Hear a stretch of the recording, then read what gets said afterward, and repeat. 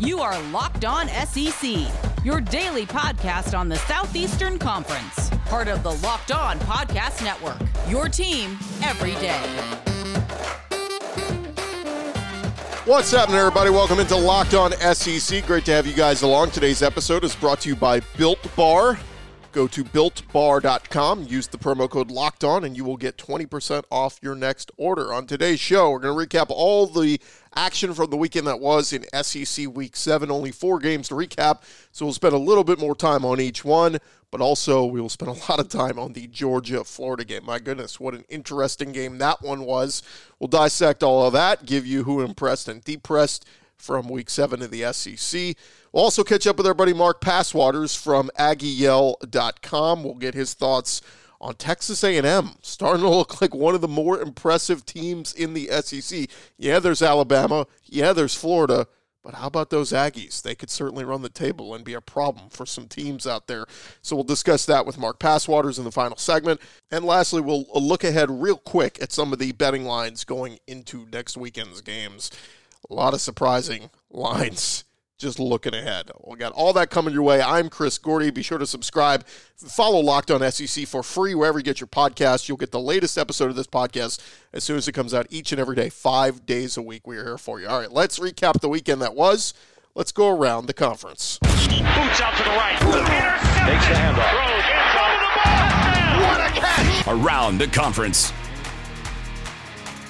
Receivers to the left, single receiver to the right. Lone back behind Kellen is Devontae Chain. Fake to him. Kellen in the pocket, throwing to the end zone. That's complete and a touchdown, Aggies! Coming across from right to left is Jalen Weidemeyer, and the Aggies score with 14 seconds left in the half. 2 receivers to the left, single receiver to the right. Lone back behind Kellen is Devontae Chain. Fake to him. Kellen in the pocket, throwing to the end zone. That's complete and a touchdown, Aggies! Coming across from right to left is Jalen Weidemeyer, and the Aggies score with 14 seconds left in the half. It was number 7 Texas A&M at South Carolina. I figured the Aggies were going to win this one, but I thought it would at least be a little close. I did not expect the Aggies to dominate like they did in this one. Start with the Aggie offense. Over 530 yards of total offense. Kellen Mond and company were 12 for 16 on third downs, 26 total first downs. Mond throws for 4 touchdowns. Isaiah Spiller, he runs for over 130 yards. And I can't believe how poorly a Will Muschamp coach defense has looked their last 2 games for South Carolina. On the flip side, the Aggie defense was as dominant as we have seen them. They hold Colin Hill to 8 completions on 21 passes, just 66 yards through the air and 2 interceptions. Ryan Helinski would come in for him, but Mike Bobo should be embarrassed as the Gamecock offense mustered just 150 total yards of offense and only 3 points versus Texas A&M. After the game, Will Muschamp was asked how the fans are not happy. Muschamp said, I hope they're pissed off because I'm mad as hell. Booger McFarland tweeted out after the game, hey, South Carolina fans, help me out here. What do you honestly believe your ceiling is with Will Muschamp? Not national champs. Let's be realistic here. I think realistic Gamecock fans would at least expect to compete for the East every 2 to 3 years. They are not doing that currently. So you have to wonder where the program is headed with Will Muschamp. For the Aggies, man, if they're trying to make their case to get into the playoff at year's end, as one of those best one-loss teams in the country, well, Satterley certainly helped their case. The Aggies win 48-3. Sitting at 5-1, the Aggies, they have games remaining at Tennessee, home for Ole Miss and LSU, and at Auburn. They will very likely be favored in almost all those games. For South Carolina, that went over Auburn feels like it was eons ago. Suddenly you are 2-4. Some real toss-up games ahead with Ole Miss, Mizzou, Kentucky, and, of course, a really tough one against Georgia. If Will Muschamp finishes 3-7, is that enough for them to consider making a change at South Carolina? We will see. Right now it's Simmons right on top of Stromberg. Franks pulls it back, surveys, has plenty of time. Now he unloads, got a man, caught! Arkansas first down! Arkansas touchdown! Now, I picked Tennessee in this one on Friday because I thought the Vols would get back to running the ball well, and they did that. Eric Gray ran for 123 yards and a touchdown. But that was basically the only positive for Tennessee. The Vols' problem at quarterback reared its ugly head once again. Jarrett Guarantano just 5 for 8 for 42 yards through the air. The Vol defense played really well in the first half. They led 13-0 at halftime. But man, Arkansas came raging back in the third quarter. Scored all 24 of their points in the third. And Tennessee finally decided to make a quarterback change. Brian Maurer, he would not fare any better. He would go 0 for 4 in the air. And finally, we would get to see the freshman quarterback Harrison Bailey, who would throw a couple of good passes, but he would throw 2 interceptions. And you have to think perhaps that is why Jeremy Pruitt has been so bullish on sticking with Guarantano at quarterback. The other choices didn't look a whole lot better. Wes Rucker tweeted out, "Why would you put Bailey in the game and just hand it off?" Seriously, I flipped over. My buddy says, "Hey, you got to see it. Harrison Bailey's in. Hand off, hand off, hand off, hand off." You're just going, when is he going to throw? And as Wes Rucker said, when you coach scared, your team plays scared. And Tennessee certainly looked scared in that second half. On the flip side, Arkansas's offense, man, they got back to looking really solid there in the second half. Felipe Franks throws for over 200 yards, 3 touchdowns. Can't say enough about how good Franks has been for the Razorbacks. Treylon Burks with 95 yards and a touchdown receiving. But Barry Odom, he got that Arkansas defense back on track this week, holding Tennessee under 300 yards of offense. 2 more interceptions to bring their season total to 12, which leads the nation for most interceptions. For Tennessee, remember when they were on that 8-game win streak dating back to last season? Well, they are now on a 4-game losing streak at 2-4 overall. And during their 4-game losing streak, they have been outscored 88-7 in the second half of games.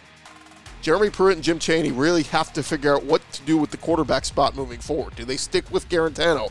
Do they just roll with Harrison Bailey the rest of the year and see what they have in him? It won't be easy knowing 3 of your last 4 opponents are versus ranked teams in A&M, Auburn, and Florida. And oh, by the way, the Vandy game, I don't know if I'd say it's an automatic gimme, as they've been a thorn in the Vols' side in recent years. Vol fans have to wonder, in year 3 of Jeremy Pruitt, is the program headed in the right direction? And for Arkansas, look, debut season of Sam Pittman just keeps getting better and better. At 3-3, you are absolutely playing with house money. Even Kirk Herbstreit tweeted yesterday that Pittman is his SEC Coach of the Year. And for a school that was 2-10 each of their last 2 seasons, Sam Pittman and his staff have already worked wonders. And even though they get a juggernaut this weekend and a trip to Florida, and they still have a game against number 1 Alabama remaining, they have very winnable games against LSU and Mizzou. So 5-5 certainly in play for Arkansas. 14 games, State leading by 3. 2 receivers each way. Seal throws into traffic, intercepted by Marquise Spencer, running left to right to the 40, to the 50, and big Marquise takes it into Vanderbilt territory before he's escorted out of bounds inside the Vandy 45. You know, for a game that I'm sure a lot of you did not watch because you were watching Florida, Georgia, but Vandy, Mississippi State turned out to be more competitive. For the first time in weeks, State's offense finally looked competent. Starter Will Rogers was able to move the chains. The Bulldogs led 17-0 at the half, but Vanderbilt, their freshman quarterback, Ken Seals, he would start to move the ball. Running back Keon Henry Brooks looked good, and a few times in the fourth quarter, Vandy was threatening. But that Bulldog defense, they stepped up. 3 interceptions on Seals, and a late touchdown gave State a 10-point lead. Vandy was able to go down the field and score, make it a 1-score game in the final minute. But a much-needed win for Mike Leach and Mississippi State, who could be headed for a 2-8 season. We'll see how they look by the Egg Bowl in a few weeks. But for Vandy, games still remain against Florida, Georgia, Mizzou, Kentucky, Tennessee. It just looks more and more likely the Commodores are going to finish 0-10. At least some of their freshmen are giving them a little bit of hope for the future. All right, that is just about all the games. We'll leave Florida, Georgia, because we're going to recap that one next. We're going to spend a little extra time on that. And also a little bit later in the podcast, we'll talk a little bit about the Aggies with Mark Passwaters. All that coming up next. Hey, another fun weekend of football, another fun weekend of enjoying some ice-cold Coors Light. We talk about it every week. It is where you will find me every SEC Saturday. I'm locked in front of my TV on the couch with an ice-cold Coors Light in my hand. Coors Light is the official beer of watching any sport just to drink beer. So as you're clicking back and forth between games, or if you're like me and you got the multi-TV setup, make sure you're doing it while you're cracking open a Coors Light. It's mountain cold refreshment made to chill, as crisp and refreshing as the Colorado Rockies, perfect for a weekend of just relaxation. Coors Light is the beer I choose when I need to unwind. So when you want to hit the reset button, reach for the beer that is made to chill. And remember, we tell you this all the time, you can get Coors Light delivered straight to your door at get.coorslight.com. And remember to celebrate responsibly. Coors Brewing Company, Golden, Colorado.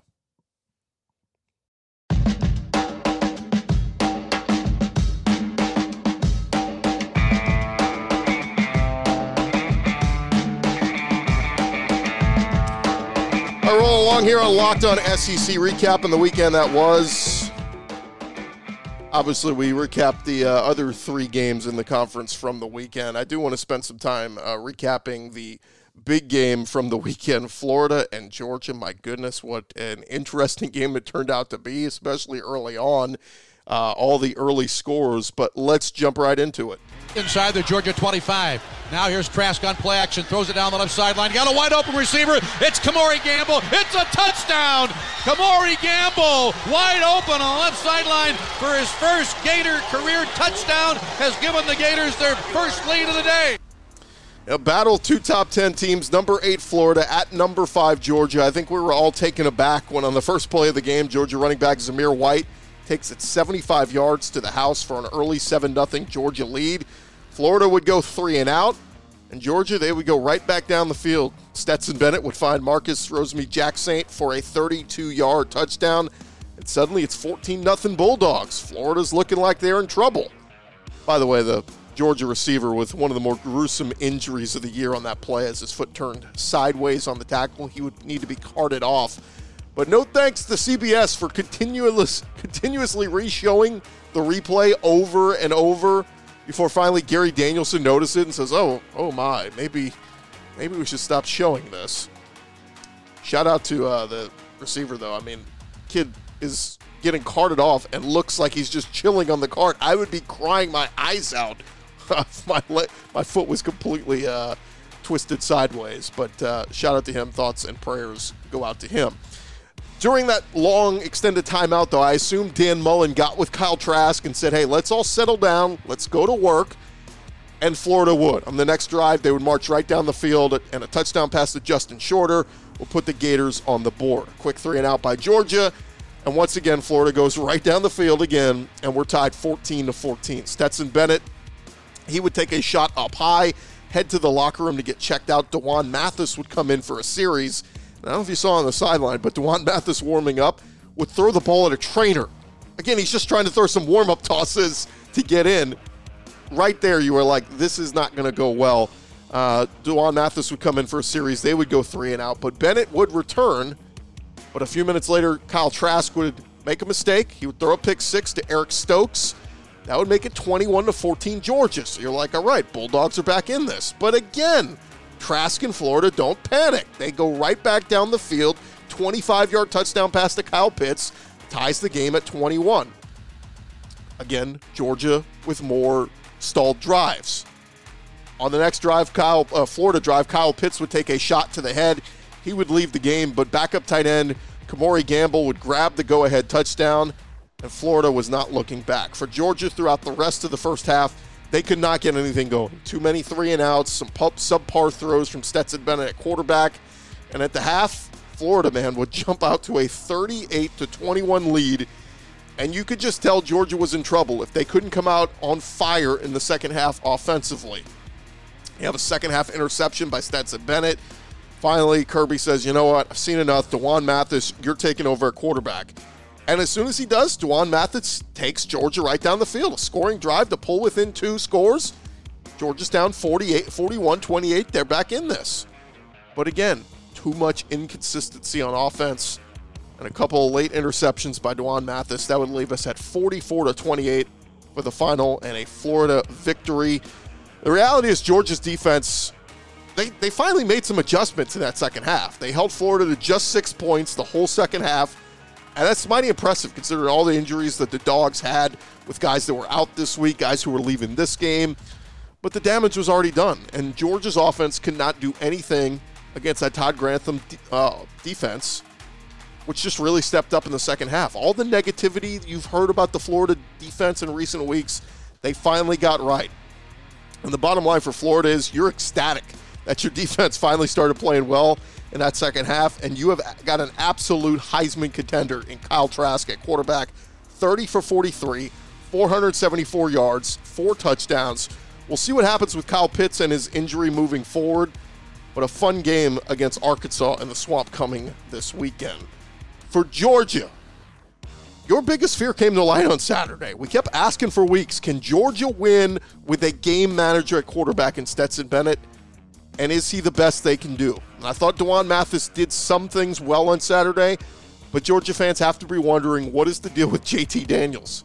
Highly touted transfer from USC. Coming off that injury, sounded like in recent weeks he was healthy and ready to go, and yet here we are through 6 games.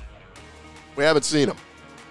Booger McFarland tweeted that Georgia's starting to feel like LSU all those years. Talent everywhere except for the quarterback position. Now Georgia goes to Mizzou this Saturday. May not seem like a big deal for Georgia, but a lot could depend on who they start at quarterback moving forward. Do we see JT Daniels at all this year? Is it Stetson Bennett the rest of the way? Did they like what they saw in D'Wan Mathis despite, take away the interceptions? It is a mess, and Georgia's not the only team in the SEC with quarterback questions right now. Quick note on Florida. Kyle Trask is on pace for 3,630 yards passing, 44 touchdowns, and 6 interceptions in Florida's 10-game season.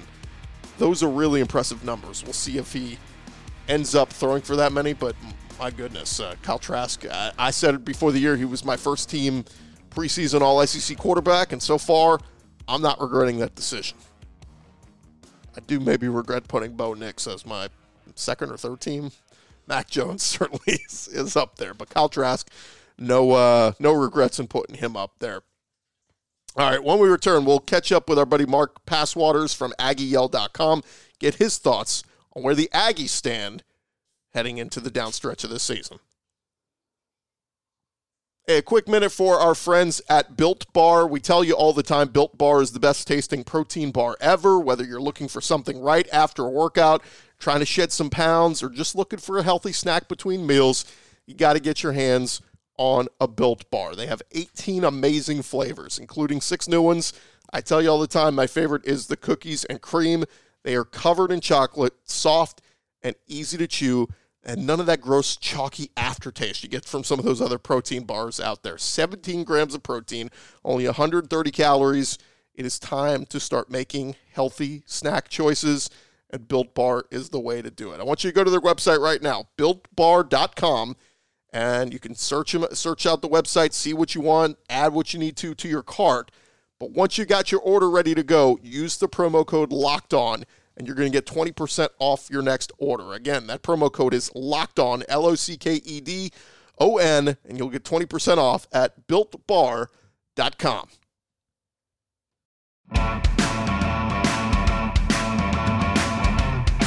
All right, rocking and rolling here on Locked On SEC. We just finished recapping all the games that were this weekend in the conference, and I just wanted to, as I kept looking ahead, I'm like, man, Texas A&M was really in a spot to run the table and be in the conversation as one of the playoff teams. We saw Notre Dame beating Clemson over the weekend.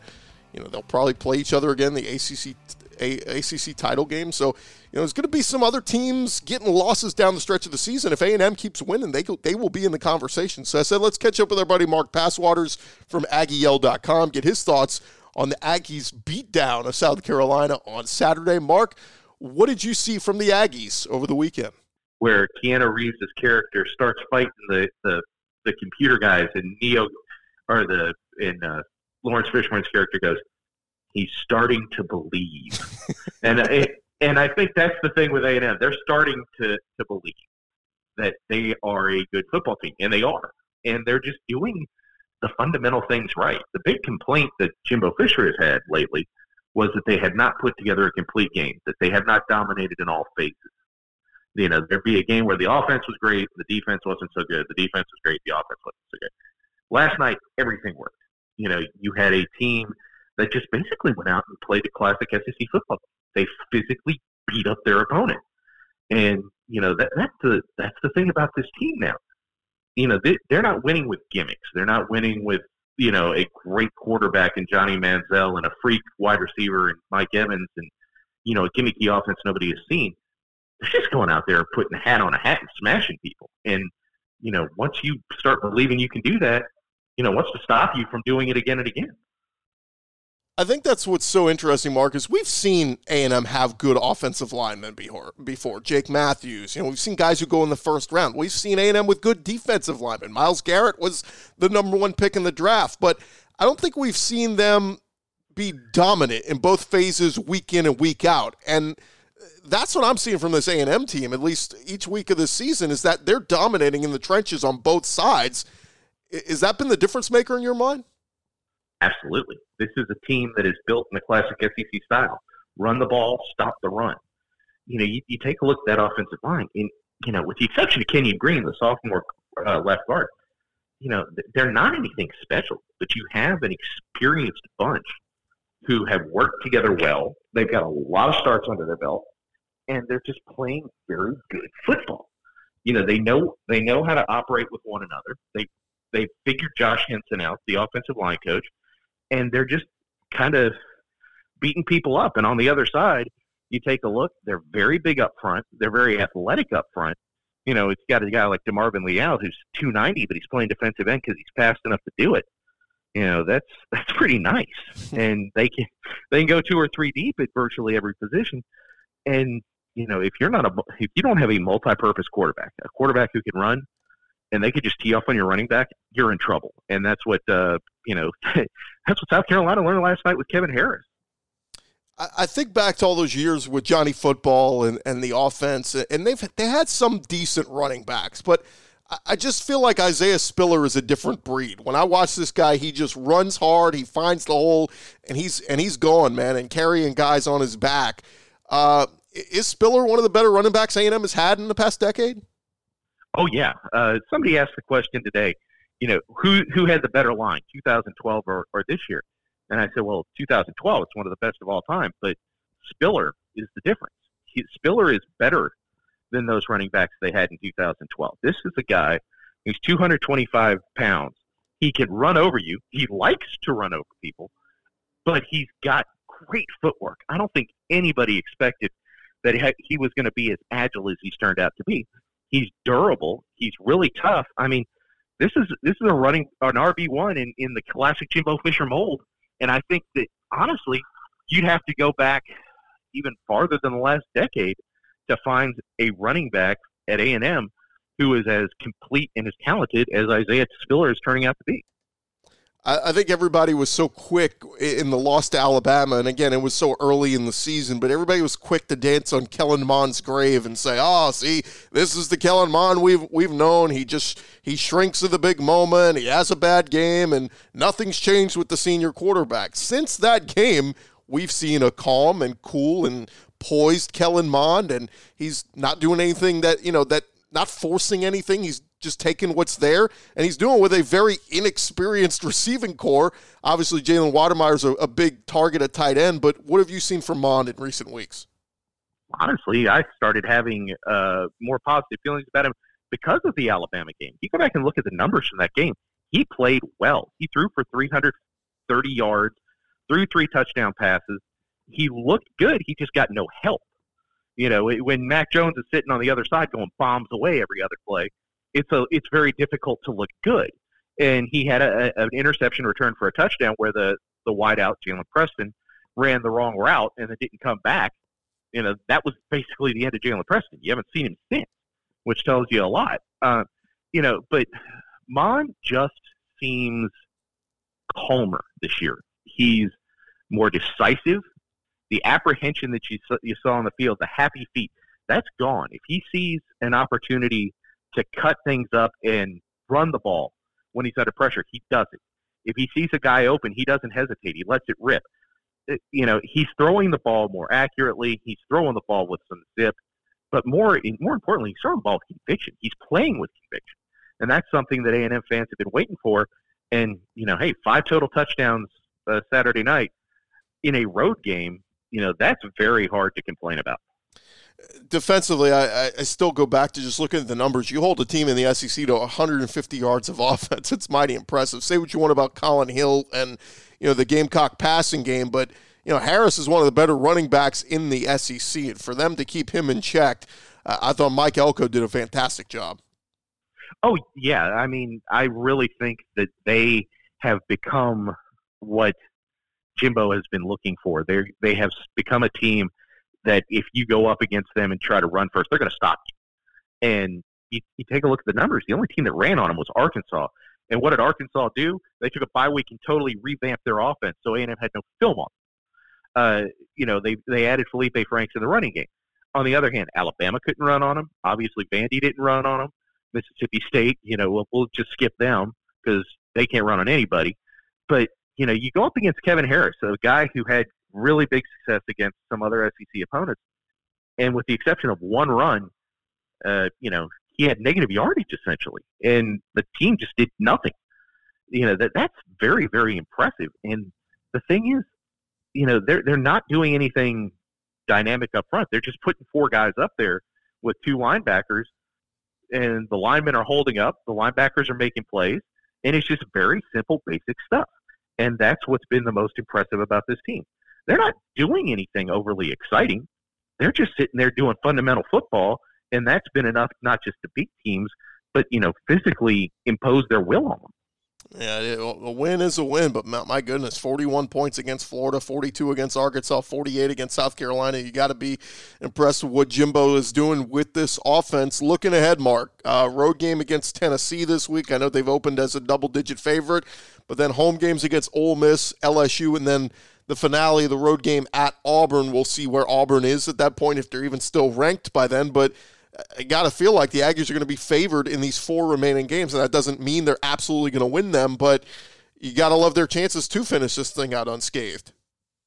Well, things are certainly working out in their favor so far. You take a look at the schedule, the way it shaped up at the beginning, you're thinking, oh, geez, this is a death march. You've got, possibly the two best teams in the SEC, weeks 2 and 3, and they come out splitting that. You got to be pretty happy at that point. But then LSU's defense implodes. Ole Miss never had a defense. Tennessee looks just absolutely lost on offense. And then Auburn, what Auburn team is going to show up? I mean, they went into Williams-Brice and lost to a team that A&M just beat by 45. So certainly things look like they're going to work out well in A&M's favor if they continue to do the things that they've done lately. Just go out there, play fundamental football, beat people at the line of scrimmage, and if you do those simple things, this possibly very complicated game becomes real simple. And that's what they've been able to do so far. And honestly, you take a look at the defenses that are left, who's going to stop them? That's the real question. There isn't any real dynamic defense out there. They've already played it. So, I think that you've got to like their chances at this point. Can it get them to the playoff? Maybe not. But, a New Year's Day 6 bowl I don't think is out of the question. All right, last thing for you, Mark. Help me out here with the rankings that have come out. We saw the AP rankings come out, and they've got A&M at number 5 behind Clemson, Ohio State, Notre Dame, and Alabama. Makes sense. They're ahead of Florida. The coaches poll has Florida at number 5, A&M at number 6. Help me out understand here why a team you beat head-to-head stays ahead of you. Because the interns that make the coaches polls are dumb. That is it. Yeah, I think a lot of Aggie fans were scratching their head when they saw that one come out. But hey, so be it. I mean, if Florida stays on this pace, they're going to play Alabama in the SEC title game, and if they lose that one, that gives them multiple losses. A&M can move right ahead of them at that point. So all the Aggies need to do is keep winning and hope other teams keep losing, and they could certainly be right there in the conversation at the end of the year. Mark Passwaters, AggieYell.com. Let our listeners know what they can get over at the website. Well, we got an awful lot of football coverage right now for obvious reasons. We'll be covering the team from top to bottom. Certainly looking at the matchup coming up with Tennessee. This will be the first time A&M's ever gone to Knoxville, which is kind of cool. And obviously recruiting's heating up. They're in on a couple of 5-star prospects. So, we'll have all that stuff covered. So please, by all means, stop by and check us out. Awesome, Mark. Great stuff, man. Great to catch up with you. You betcha, buddy. Thanks a lot. Mark Passwaters there of AggieYell.com does a great job covering the Texas A&M Aggies. All right, before we get out of here, I want to run through just some of the early betting lines in the conference. Early betting lines. All right, only 2 games that are not double-digit favorites going into this weekend. Georgia opens as a 9-point favorite at Mizzou. Seems like a lot of points for a team that has their quarterback struggles right now for Georgia, so we'll keep an eye on that one. Vandy is at Kentucky. Kentucky opens as a 17-point home favorite. We'll see how the Wildcats look if they can get their defense back going against that young and inexperienced Vandy quarterback in Ken Seals, who just threw 3 interceptions. The Aggies, as we mentioned, open as a 12-point favorite on the road at Tennessee. Tennessee dealing with their quarterback struggles, and the Aggies on a roll. Auburn is a 10-point favorite on the road at Mississippi State. Of course, the Bulldogs looked a little bit better offensively this past week, but it was Vandy. Alabama, this is the big one. I can't believe they open as a 22-point favorite on the road at LSU. That is the biggest this line has been in a really long time. The question will be for LSU, is Miles Brennan going to start? If Miles Brennan doesn't play at quarterback and they need to go with one of the true freshmen, you know Alabama wants to pay back LSU for what happened last year and beating them in their house. Alabama's going to run it up on offense. Can the LSU offense keep up? That's the question. Florida's a 17-point home favorite against Arkansas. My initial thought when I see that line is that is way too many. Arkansas is a good team. I know Florida they've been rolling on offense, and they just put up a lot of points on Georgia, but Arkansas is not to be trifled with. Barry Odom's got that defense playing well. 17 just seems like a lot. And then lastly, Ole Miss is a 7-point home favorite playing host to South Carolina. Of course, we just saw South Carolina get beat by 1 million against A&M. So I'm actually surprised that's not a little bit higher, although we know Ole Miss's defense is one of the worst in the country. So there you have it. Those are some of your early betting lines looking at some of the games this weekend. That is going to do it for this edition of Locked On SEC. Remember to subscribe. We're here for you 5 days a week. Pull us up on iTunes or Spotify or wherever you get your podcasts. Hit that little subscribe button. You'll get a fresh episode every day, 5 days a week. And keep all things talking SEC. I want to remind you, too, we got some buddies doing some of the other school podcasts. Our buddy John Neighbors does Locked On Razorbacks if you're looking to find out a little bit about Arkansas. And for some of the Alabama fans out there, maybe you want a little scouting report on LSU. Our buddy Matt Moscona hosts Locked On LSU. You can search for that as well. We will talk to you guys tomorrow. Another great week of guests coming your way this week. My thanks to Mark Passwaters for taking some time out. We'll talk to you guys tomorrow.